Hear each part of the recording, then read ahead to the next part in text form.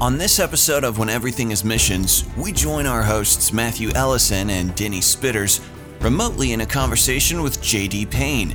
J.D. is an associate professor at Stanford University. He's published 13 books and numerous articles on missions and evangelism, and contributed chapters to other publications, including a key chapter in the upcoming sequel to When Everything is Missions. Today, we're going to talk about how our current events surrounding COVID-19 relate to us and the Great Commission. So here is Matthew Ellison. Well, let me welcome everyone to another episode of the When Everything is Missions podcast. I am Matthew Ellison, president of 1615, and I'm the co-author of the book When Everything is Missions. I am joined by my good friend and co-host Denny Spitters. He's the vice president of church partnerships at Pioneers and co-author of the book by the same title, When Everything is Missions. Denny, it is so good to be back with you again, brother. It is. It's a lot of fun to do these, and we have a special guest today, and I'm looking forward to it. Yeah, last time we recorded, Denny, we were in studio face-to-face, but we're doing this in a new way today. I hope it goes well. Hey, Denny, why don't you introduce our good friend and special guest? Well, our friend today is J.D. Payne, and I'll let J.D. tell a little bit more about himself and what he's doing right now, but he's been a great blessing to us. He's really helped promote the first book, When Everything is Missions, and he's contributed a key chapter in the second book to be released in probably a couple of months from now. And so, J.D., welcome today. Glad to have you. Tell everybody a little bit about what you're doing right now. Well, hey, thanks, guys. It's so good to be with you again. I know we were talking before the recording started. We were together some time ago back at another meeting in New Mexico, but it's good to be with you guys again, as always. So right now, just finished the spring semester at Stanford University, where I've been for the past 2 years. And, of course, like everyone else, around spring break, everyone left campus and did not return. And so we've all been away from campus doing class online. And right now, this is final exams week. So I'm grading papers this week. So how has sheltering in place worked for you? Has this been a little odd to kind of teach virtually like this, or? Well, no, not really. I mean, I spent 10 years teaching at a seminary and did several years of online courses, and so I feel very comfortable in that medium. And so it wasn't a shock to my system. I think a lot of the students they were shocked, but it wasn't that difficult for me to make a quick adjustment, only because I've had the background in the experience doing that before. Matthew, how's sheltering in place going in your home? Yeah, the thing I miss the most is the gym. I mean, that sounds kind of petty, but I really look forward on a daily basis to going to the gym, and just it's cathartic. It's great for mental health as well as physical well-being. I miss that. I will tell you, though, Denny, there's been a silver lining of sheltering in place. About a week ago, maybe a little longer than that, I played hide and seek in the dark with my adult children at a park nearby our house. And I got to tell you, I was out there thinking, I don't know if we would have done this under any other circumstances. So I just sat there. I beat them all. They don't know how to hide. Yeah. I mean, I really said, you guys need to learn how to hide. But as I was sitting there underneath the stars, just laying on my back, I thought, what a gift to be able to play hide and seek with your adult children. So it was pretty amazing. Denny, how about you? What's been most frustrating? And do you have a silver lining story of your own? Yeah, I don't know if it's been most frustrating. In one sense, I think everybody feels their life has been put on pause, and like it's Groundhog Day over and over and over. But and a couple times I felt like, wait a second, that was Tuesday. What's today? It's Friday. You just lose track. I think actually that's part of the silver lining here is we are definitely, significant creatures of habit, and that can be a good thing. But I think God is really using this time to shake the tree and to shake the box. And that's some of the things I hope that we're going to be talking about today, how all of this relates to the Great Commission and what it looks like, as we think of unreached peoples and unreached places where there is no gospel and no Christian witness. Yeah, that's right. Well, JD, I'm going to start off today. My questions are going to be about all this research that's been done. There's been research done for the last several months because of the impact of COVID. And the way I see it, the circumstances are just changing so rapidly, sometimes on a daily basis. So I have this idea that, the survey done a month ago might have somewhat different results today. So I'm not looking for hard data from you, but rather just your perspective. What are you observing? What kind of conversations are you having? Yeah, I mean, there's just a lot of questions, I think, going on right now, and not a lot of answers. And that's to be expected. I mean, anytime you have a disruptor like this that happens, that really shakes the system up, it drives us to recognize that there is no playbook that we can turn to find the answers, that we actually, as we move forward, we are writing the chapters of the future playbook. And so I think there are a lot of questions and not a lot of answers. I think there are, what I'm hearing, there are a lot of churches trying different things. Some of them have experienced a fresh vision of looking beyond themselves to their neighbors and also to the nations, even beyond their immediate neighborhoods. There have been churches trying some creative things. I'm sure your listeners have heard of churches that were very low tech, but now have been doing things online, doing things in real time, broadcasting their services, Facebook Live, things of that nature. I know, of churches that have done that, churches doing different drive-in kind of worship things. I think there's some things that are happening, but at the same time, there's still a lot of unanswered questions about what are things going to look like come the future. Yeah, I appreciate that answer. Yeah, it really is a challenging time, and it really seems like, as you said, there are not very many answers. And the anticipation I think people had of this would be a simple disruptor that would go away relatively soon or maybe not too long. I think the reality is striking people. This is going to have an effect on cultures, on travel, on how we do church. I just saw a clip the other day from an email from somebody who lives in Ghana who is a missionary, and he said, this church will never be the same here. What do you see that you think is most encouraging in the change? Well, I mean, I think that there are really kind of two different perspectives that are out there, and I think a lot of the outplaying of one of those two different perspectives will take place depending on the vaccine and how widespread it is. So the one perspective that says everything has changed, and then there's that other perspective that says hang in there for just a little bit longer, it'll go back to the normative status quo, the status quo of what it was like. So I'm hearing both of those sides of the coins, or both sides of the coin that's out there. And I think a lot of it will depend on vaccine. I think a lot of it will depend on how widespread it is. I think in many majority world countries, there will be significant shifts that will occur because of the medical infrastructure that's in place and the poverty and some of those type of global issues. I think in the Western part of the world where some of those things are more developed, I really think that while there is significant impact that's occurring right now, clearly I don't want to minimize the loss of health, the loss of life, those that are grieving and going through this difficult time.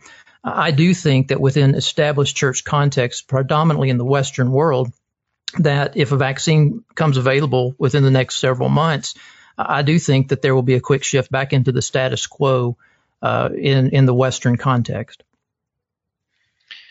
So you think that this kind of awakening that we're experiencing will be short-lived once the vaccine surfaces? Did I get that right? I think, I mean, and again, I'm not a prophet nor the son of a prophet, but I think within the Western context, and I did a blog post on this a few weeks ago, the structure in which the church presently manifests itself throughout the Western world, but also in many parts of the majority world context as well, because we've exported so much over the centuries. The structure is so rigid, it is difficult to bend and morph unless there is a disruptor that places a force on it and pushes people out of that structure, which is where we find ourselves right now. But once things begin to open up, where people can begin to return to normal gatherings, they can begin to have social interaction with one another, I think that the system will be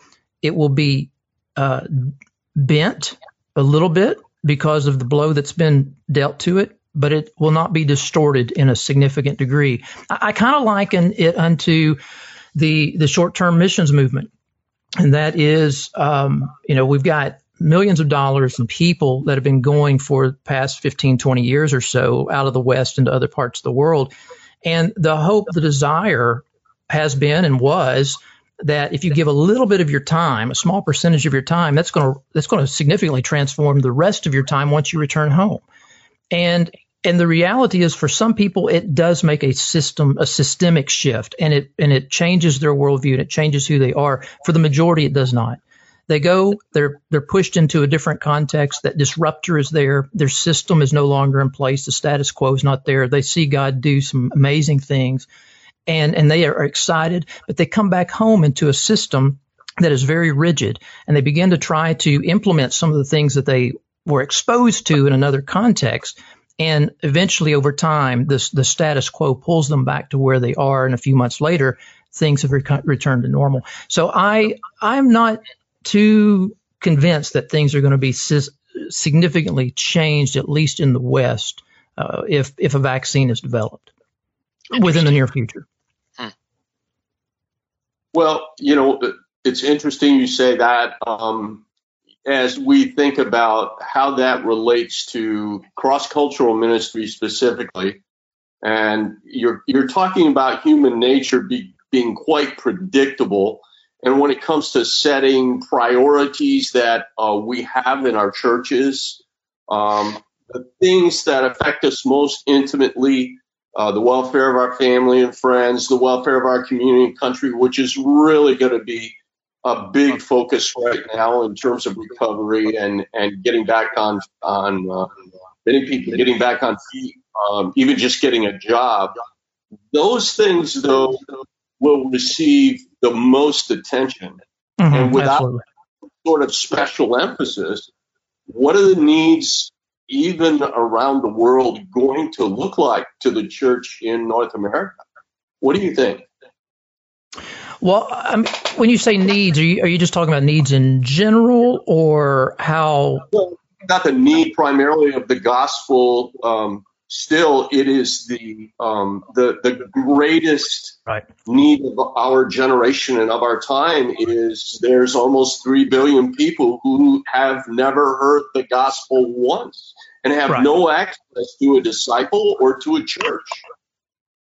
Yeah, absolutely. And I mean that is going to continue to be the case. I mean, where I think, again, COVID, pre-COVID, post-COVID, pre-vaccine, post-vaccine, that's always going to be the case. And, we're 46 years removed from Lausanne 1, and we're still talking about unreached people groups, and we need to, but it's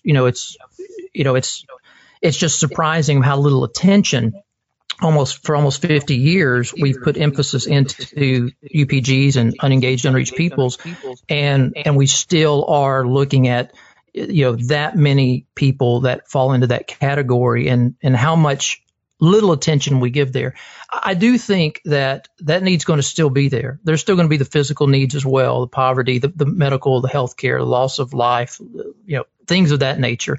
Where I think churches, and again, I'm speaking to churches in the West and agencies that are sending people primarily out of the West and other parts of the world, where I think that they're going to be able to leverage this moment in history for significant change throughout the world, throughout the unengaged and the unreached people groups, is where they find those men and women that have caught that zeal at this point in time, that burden, that greater vision for taking the gospel to the nations in a time of significant crisis, and empowering them and equipping them and not allowing that zeal to die back.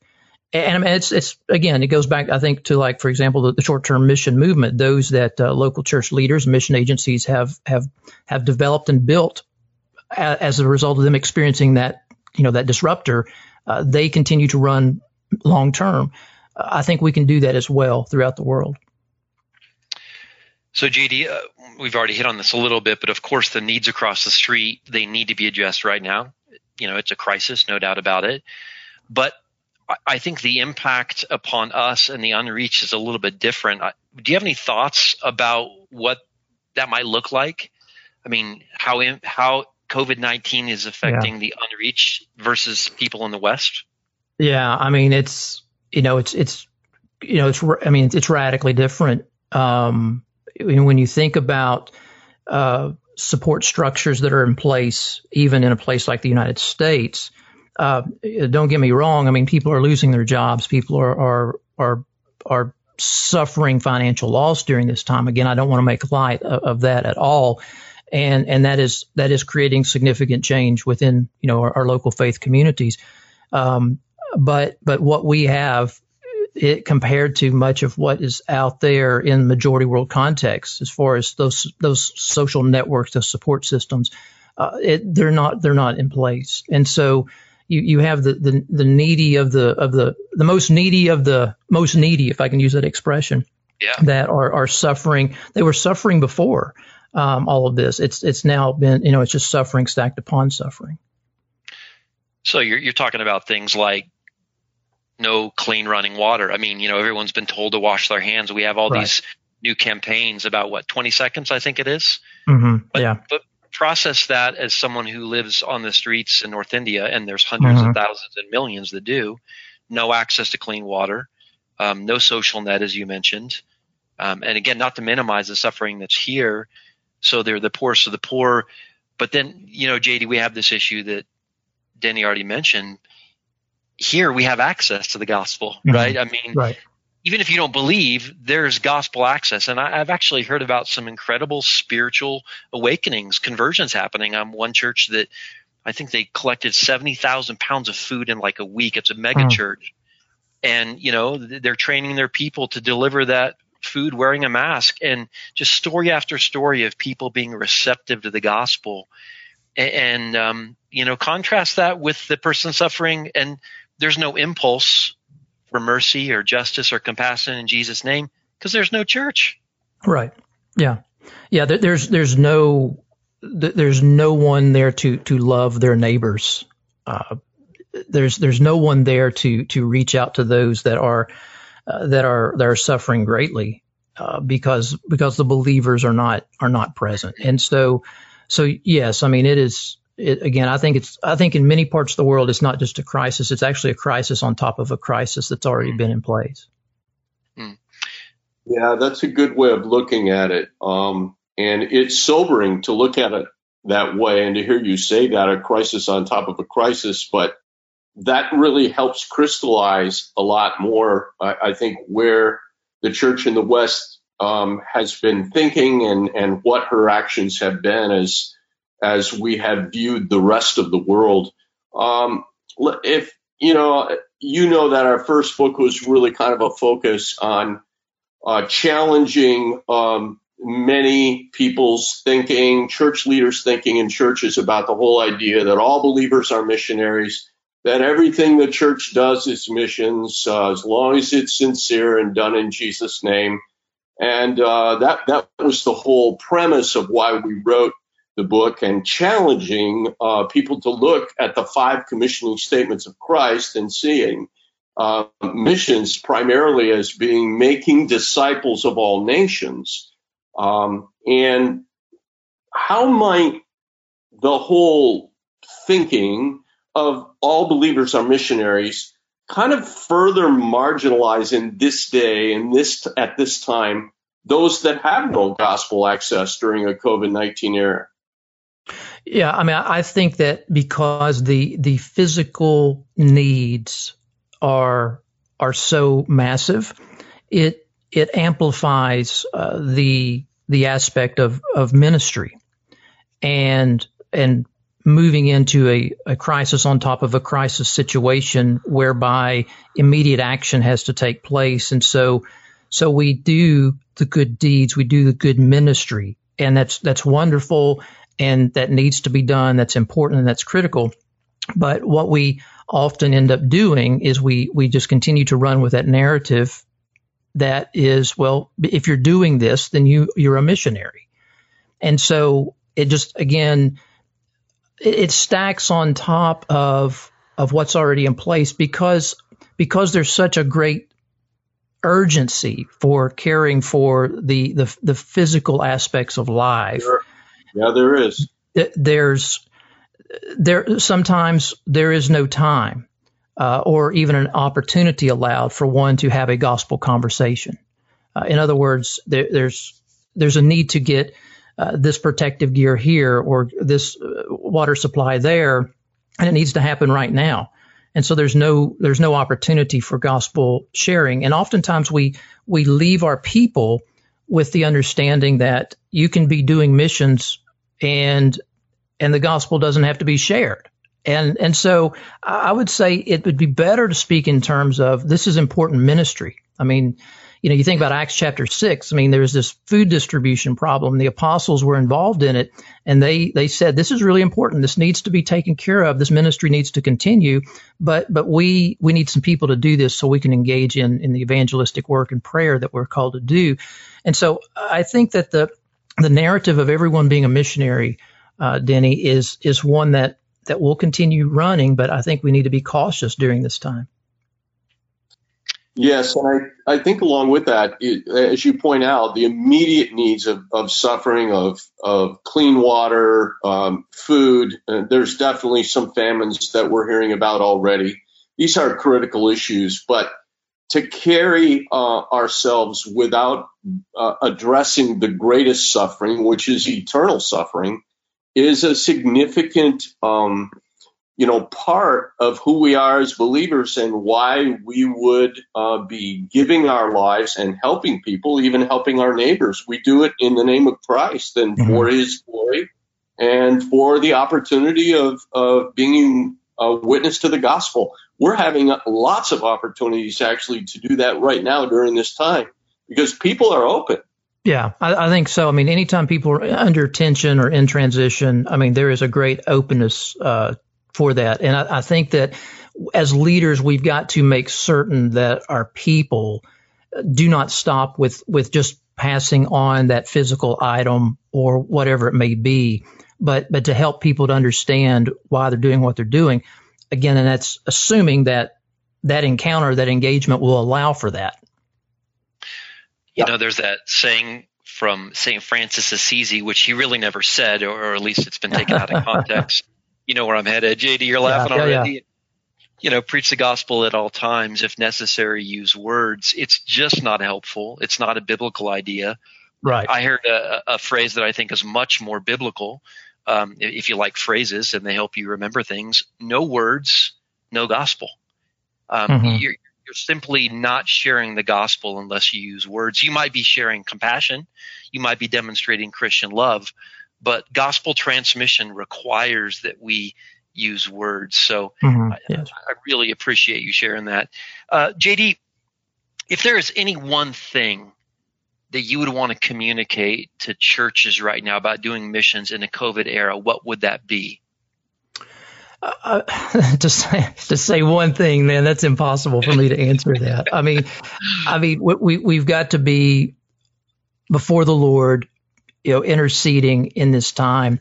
We've got to recognize that the mission does not stop, that God is still working, even though, we may be under lockdown.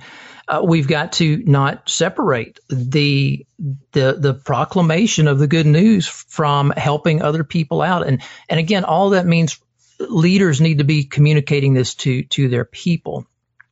I would also say to leaders, and that is, when I believe that there's going to come a time, at least in the States, when things will begin to transition. Well, it's already beginning to happen, transitioning back to normal, whatever that may be in the future.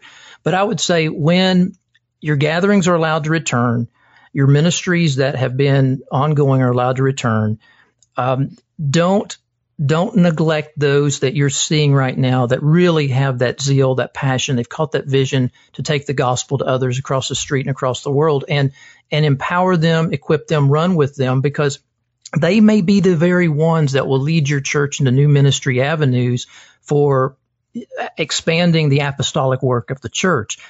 My concern, again, I know I'm kind of repeating myself here, my concern is that once things begin to stabilize, there will be such a pull back into the structure that we have known as church in the West for centuries that we imported from Europe. There will be such a pull back into that we'll get into a routine maintenance mode once again. And all of that zeal, that passion, that vision, that energy that's right now built up and being channeled in different directions will begin to be stifled. And I hope that will not happen.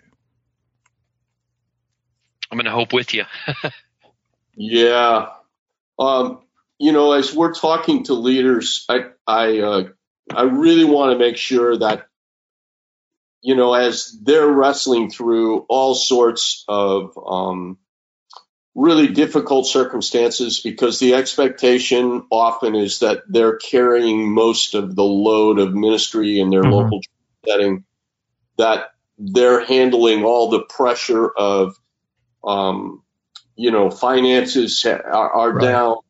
They're struggling at so many different levels. I would have to say that most who I know are working more hours and harder being in a virtual world than they might have even before because of all the pressure and stress. I know that we really want to encourage people today.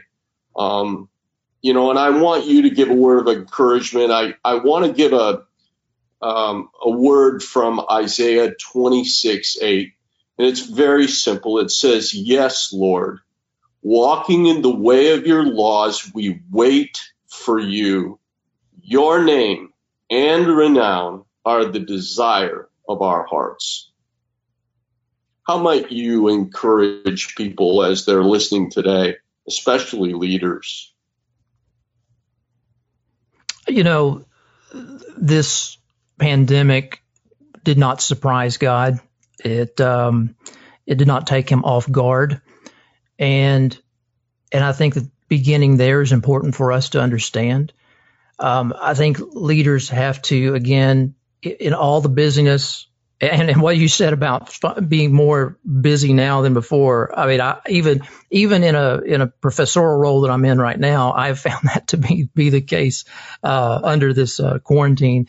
All the busyness, we cannot neglect that intimacy with the Lord, who is the one who gives us wisdom, who gives us clarity. Wisdom gives us the ability to see around corners. And leader, you need that at this time, and you will need this in days to come. Remembering, that God is your shepherd. He's our shepherd. He does lead us beside still waters, but he also goes with us through the valley of the shadow of death. And we've got to recognize that. And we've got to recognize that he may take us into a direction whereby the adjustments that are required for our system in which we know it may have to shift somewhat. But there's hope in Christ and the gospel, the resurrection, the second coming. We've got so much to be thankful for and to take comfort in. Wow, that's true. I got to admit, I've had interaction with people, clerks at stores, buying groceries, that sort of thing, where, suddenly nobody's behind me in a line, and I ask them, how they're doing and find a wide open opportunity to just say, I'm not afraid. And my fear is not there simply because my future is secure in Christ and in Christ alone. That's my hope. And it's amazing how people respond. Some people just are blank, kind of blinking, not sure what you meant. But many people, it's striking a chord in their hearts. Yeah. Yeah, there is an openness to spiritual conversations right now because of the crisis. I think that is something that leaders and listeners can be encouraged by. I would also say, and you kind of alluded to this, JD, but times of crisis make us more God dependent. Hopefully we don't have that reflex where we just go back to the way things were before. But if we're more God dependent, that's fertile soil for creating missionaries and raising up missionaries. Mm-hmm. In fact, I'm anticipating that some of the people that are without an occupation right now are rethinking their lives. That they're wondering what's next, Christians especially. And so I would just kind of key off what you said, pastor, leader, be on the lookout for those individuals in your midst, in the flock that you're tending, that God is speaking in their lives right now about a trajectory change. They're realizing how fragile life is. They're not satisfied with material things, and this crisis has caused them to press into God, and now they want to be a part of His mission, and they're going to need help as this thing subsides, as they think towards the frontiers where the gospel needs to be preached. So, Denny, I want to drop in a couple scriptures if I can as well, and then we've got one more question for you, JD. But when I think about encouraging leaders, I wrote something just recently called Becoming People of the Lifted Eye. And there's two passages. One is Isaiah 40, verses 25 and 26. And the other is John 4, 34, 35. I'm sure you know where I'm going with this.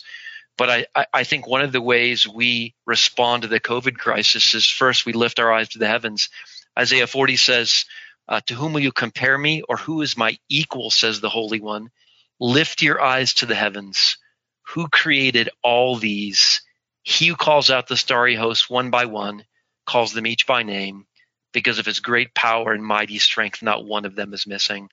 So how do we respond to COVID? Well, we can be overwhelmed by the news all around us, our phones, cable TV, whatever.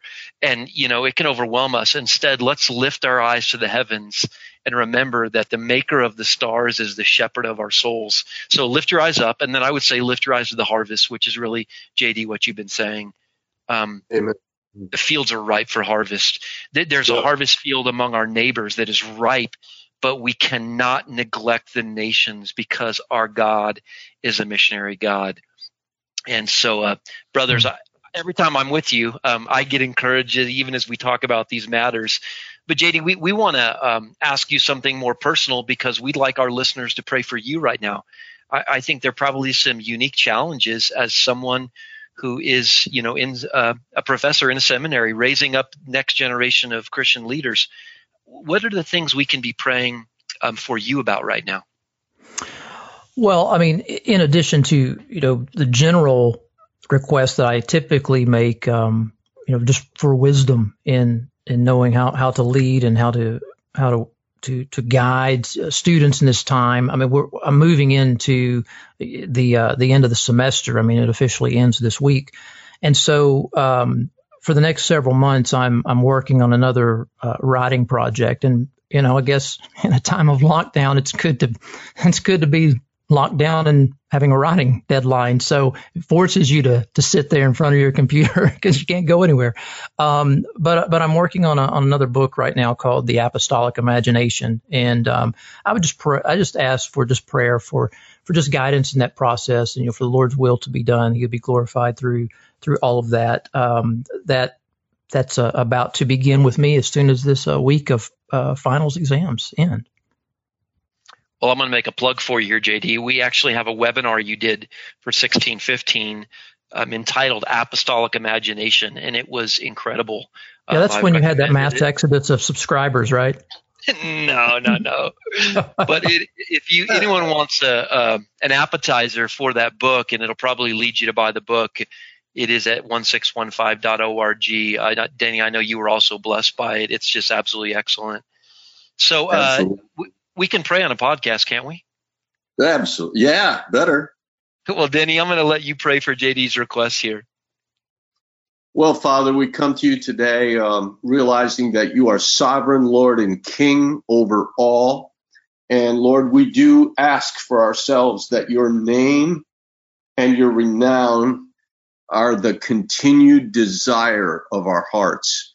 And God, we know that so much of what we see in this life and what we observe at a time like this of great disruption and change and uncertainty drives us back to realizing everything that is to come, your kingdom come and your will be done on earth as it is in heaven, is the purpose of our lives. And we bow before you in sovereignty today. And Lord, we also admit we are grateful that our eyes have been opened to the gospel and that we have not been those who have saw and observed but not seen, or heard many things but not truly heard the gospel. Father, you have opened our eyes. Lord, I pray for JD, especially in these days as he's seeking to know your heart and to communicate the truths of not just the word of God, but Lord, your heart as well, as you have chosen to redeem man when we rebelled against you. And so, God, I pray that you would give him great discernment and inspiration and guidance as he writes this new book. Lord, you are the ultimate one that had complete, total apostolic imagination. You are the one that was the missionary God, as Matthew has said. And you sent your son, and you have been on a mission to redeem all of those who will turn to you. So we're grateful to be a part of that redemptive story and that redemptive narrative. And we pray today, as you have said, pray to the Lord of the harvest to send forth laborers into the fields. The fields are white unto harvest. And God, we know you don't lack for laborers, but Lord, we ask that you would direct them into your harvest fields and that we would be faithful in doing this. So bless JD as he ends this semester, begins this new project of writing, and might it be something that brings great encouragement, strength, and challenge to the church in North America and wherever anybody is exposed to his writing. And we thank you today that we are brothers in Christ, and we are thankful today that we are a part of the body of Christ that is universal and eternal. And Lord, keep us focused on the big picture. We ask these things in the strong name of Jesus. Amen. A lot of great takeaways and practical application in today's edition of When Everything is Missions. Are you ready to take a next step? Well, here it is. Go online to wheneverythingismissions.com. There, you're going to find the archive of more episodes like today's and info about the book When Everything is Missions, co-authored by our hosts Matthew Ellison and Denny Spitters. That's wheneverythingismissions.com. Go check it out. Catch us next time on the next episode of When Everything is Missions.